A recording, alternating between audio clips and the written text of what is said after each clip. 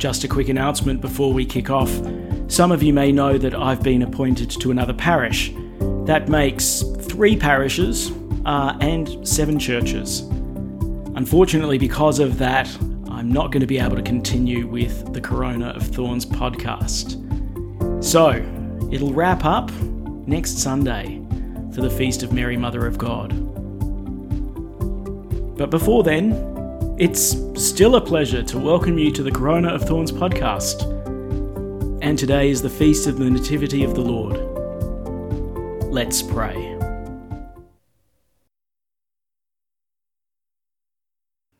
In the name of the Father, and of the Son, and of the Holy Spirit. Amen.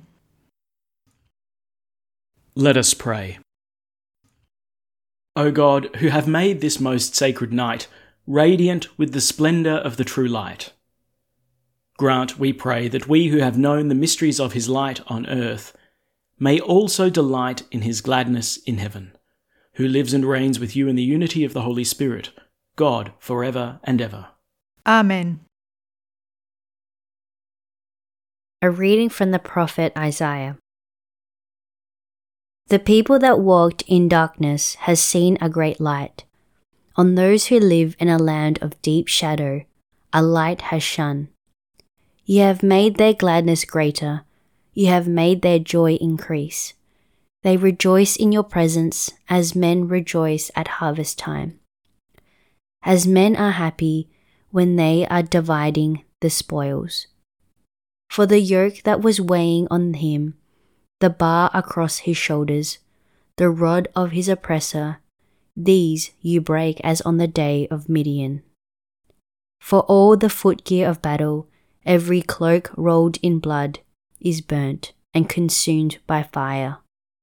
For there is a child born for us, a son given to us, and dominion is laid on his shoulders, and this is the name they give him: Wonder Counselor, Mighty God, Eternal Father, Prince of Peace.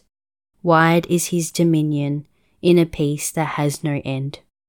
For the throne of David, and for his royal power, which he establishes and makes secure in justice and integrity.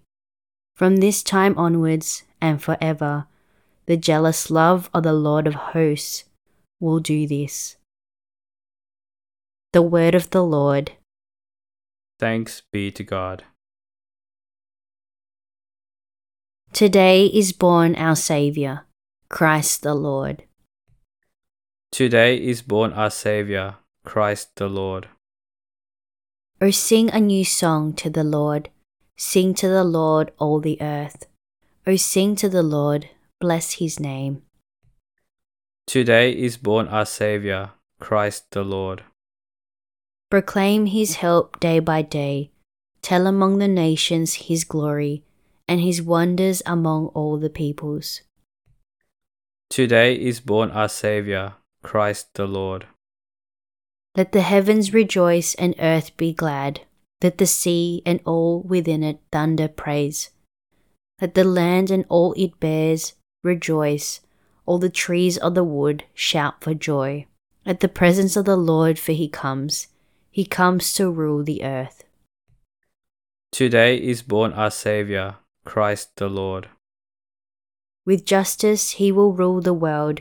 He will judge the peoples with his truth.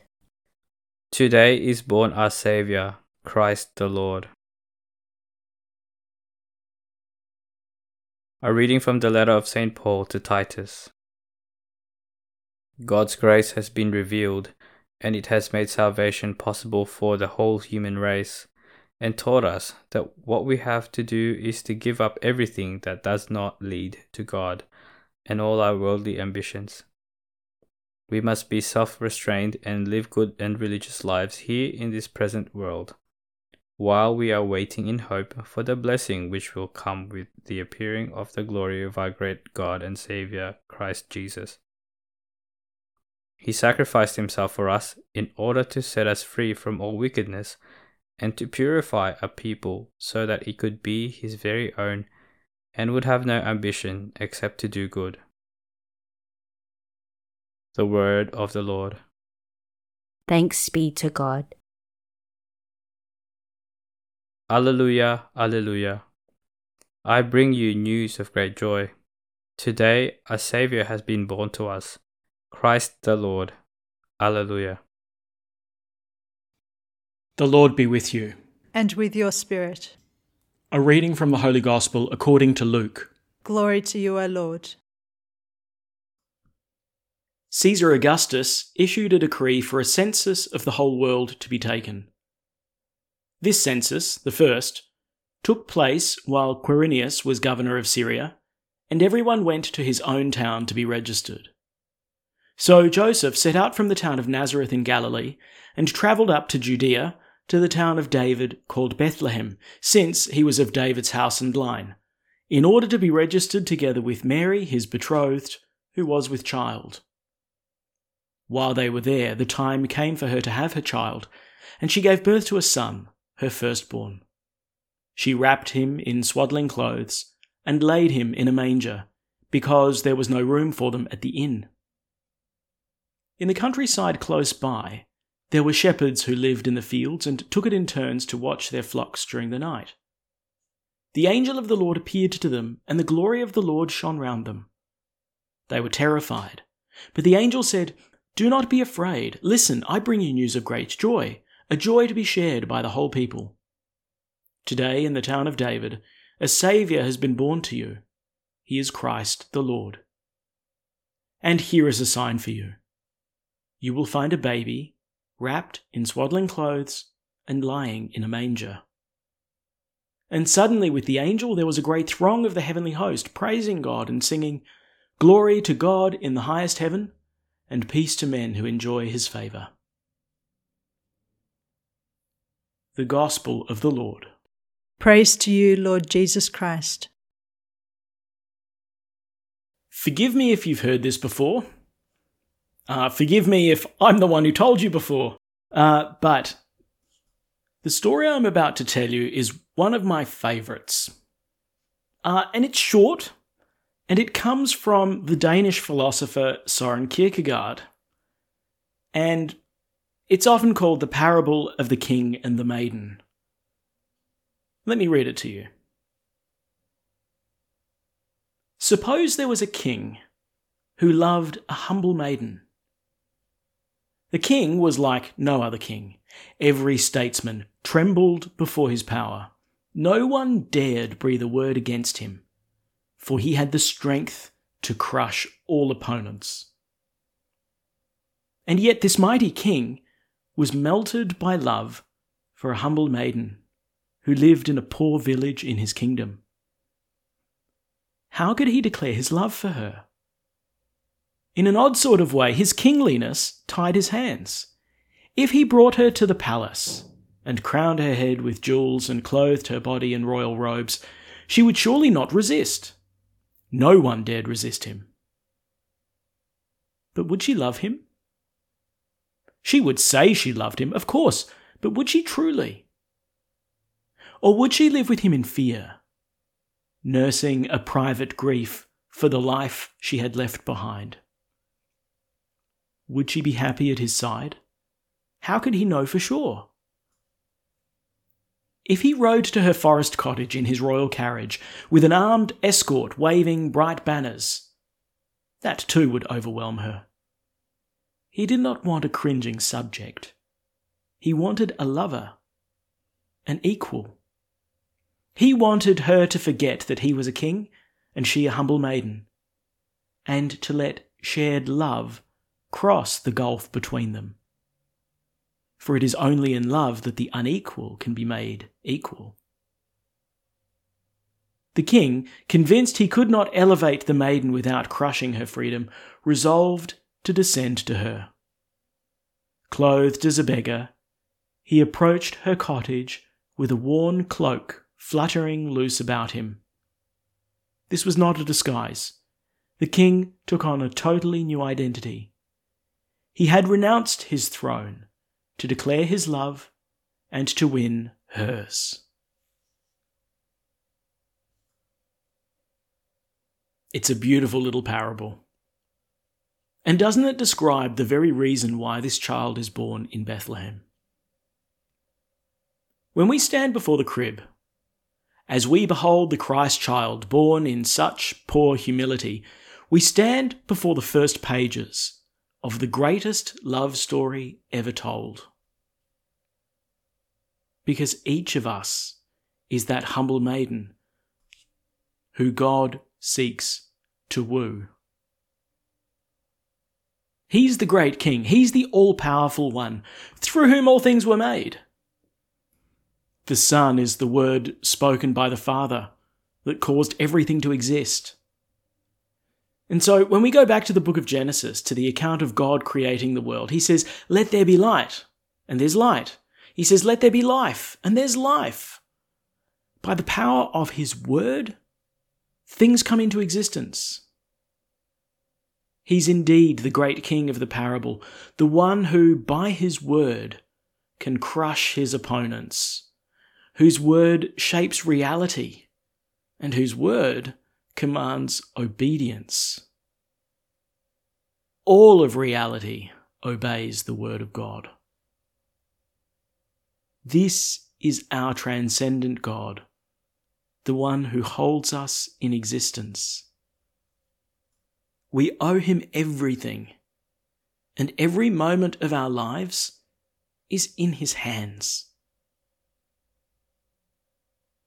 So what would it mean then for God, with the power of his word, with its power to effect what it commands, to say, "I command you to love me"? Well, surely we'd obey, just as much as light is created when he says, "Let there be light." But Kierkegaard makes an interesting point. He says, what does it mean to force someone to love you? He wrote this: "The maiden would say she loved him, of course, but would she truly? Or would she live with him in fear, nursing a private grief for the life she had left behind? Would she be happy at his side? How could he know for sure?" Well, God's solution is not to command our love, but to woo us. He will put off his glory and power, and he will wear the worn cloak of human flesh, not as a disguise, as Kierkegaard points out, but as a new identity. And in this new identity of the baby born in Bethlehem, he will declare his great love for poor humanity. A humanity battered and harassed by sin and death. A humanity suffering because of its distance from God. And so, the eternally begotten Son of the Father leaves aside his immortality, takes mortal human flesh, and climbs into the human family. Why? To woo us, to draw us to himself. This child born in Bethlehem is the first pages of this love story between God and humanity. But you know what? We're suspicious. What does he really want from us? There's always a suspicion that comes about when someone tries to convince us of his or her love. Maybe they're secretly here to take something from me. Maybe this beloved is sneakily going to manipulate me, rob me, and finally leave me poorer. We don't let our guard down so easily. So, how can God woo us? How can he convince us of his love, that he's not here to take anything from us, that he's here to win our hearts and to bring us to his palace? What can Jesus do to show us that his love is authentic? That he seeks only our good and hasn't come to benefit himself? Well, he'll give up everything he has and possesses. To show that his love is true, he'll make a gift of himself to his beloved. He'll sacrifice himself for her. He'll take up his cross on Calvary. He'll die the death that belongs to each of us so that we might live forever. Now, this is the great climax of the story. This is the highest proof of his love. What greater gesture could he make to his beloved than to say, I suffer everything so that you may have everything? Our Lord Jesus hangs on the cross and cries out, it's consummated, it's fulfilled, it's finished. And he breathes his last. The king dies the death of the peasants. Why?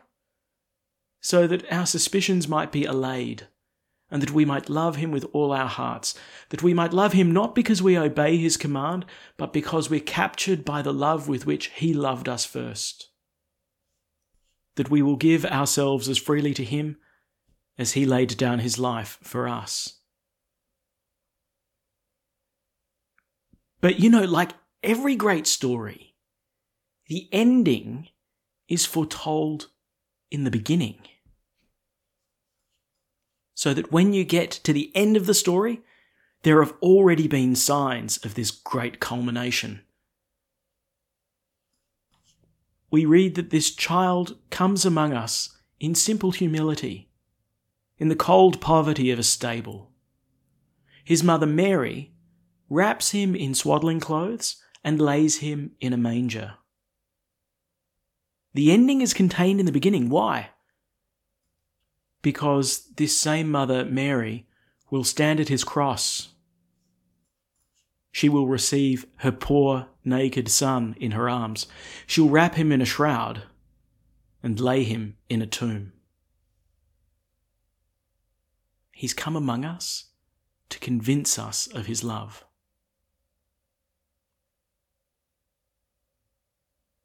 I'm reminded of a story about St. Francis of Assisi. With great emotion and tears, he would cry out, "Love is not loved. Love is not loved." When he was asked what he meant, he said, "Christ crucified. No one loves him anymore. Love is not loved." Francis of Assisi was a saint who was so captured by the love of the King that he lamented those who had not discovered it. Encountering such love, how could anyone remain unmoved? How could love not be loved? Well, this child comes in order to convince us and to conquer our suspicions. What holds us back? What suspicions do we continue to harbour that keeps this lover at arm's length? Jesus has come to ruin my Sunday mornings because he makes me go to Mass. And so letting him in will make me poorer. Jesus has come so that some guy can stick a collection plate under my snout, literally making me poorer. Jesus has come to control my behaviour, and he'll take away from me something that will make my life truly happy. So, letting him in will make me poorer. Jesus has come to punish me for the evil I've done. And so, letting him in will make me poorer. Maybe something of that resonates. But how about this one? Jesus has come, but not for me. Who could possibly love me when I don't even love myself? He's hiding something, so I'd better shut him out. I tell you what, we don't make it easy on our Lord Jesus. He's here to woo us. It's not so simple, it seems. Love is not loved because we're suspicious and we're afraid. So how can he overcome all of these obstacles? Well, we see today. He takes off his kingly robes. He leaves his palace puts aside his power, and clothes himself as a peasant and comes to the maiden. He enters our world not with glitz and glam, with overwhelming power and glory, but in beautiful simplicity, with an invitation. I love you. Will you love me? Opening ourselves up to the invitation of Christ brings about the greatest love story ever told. The shepherd who lays down his life for his flock. The bridegroom who gives himself to his bride. The God who was born in a stable and who for the sake of his beloved dies on a cross.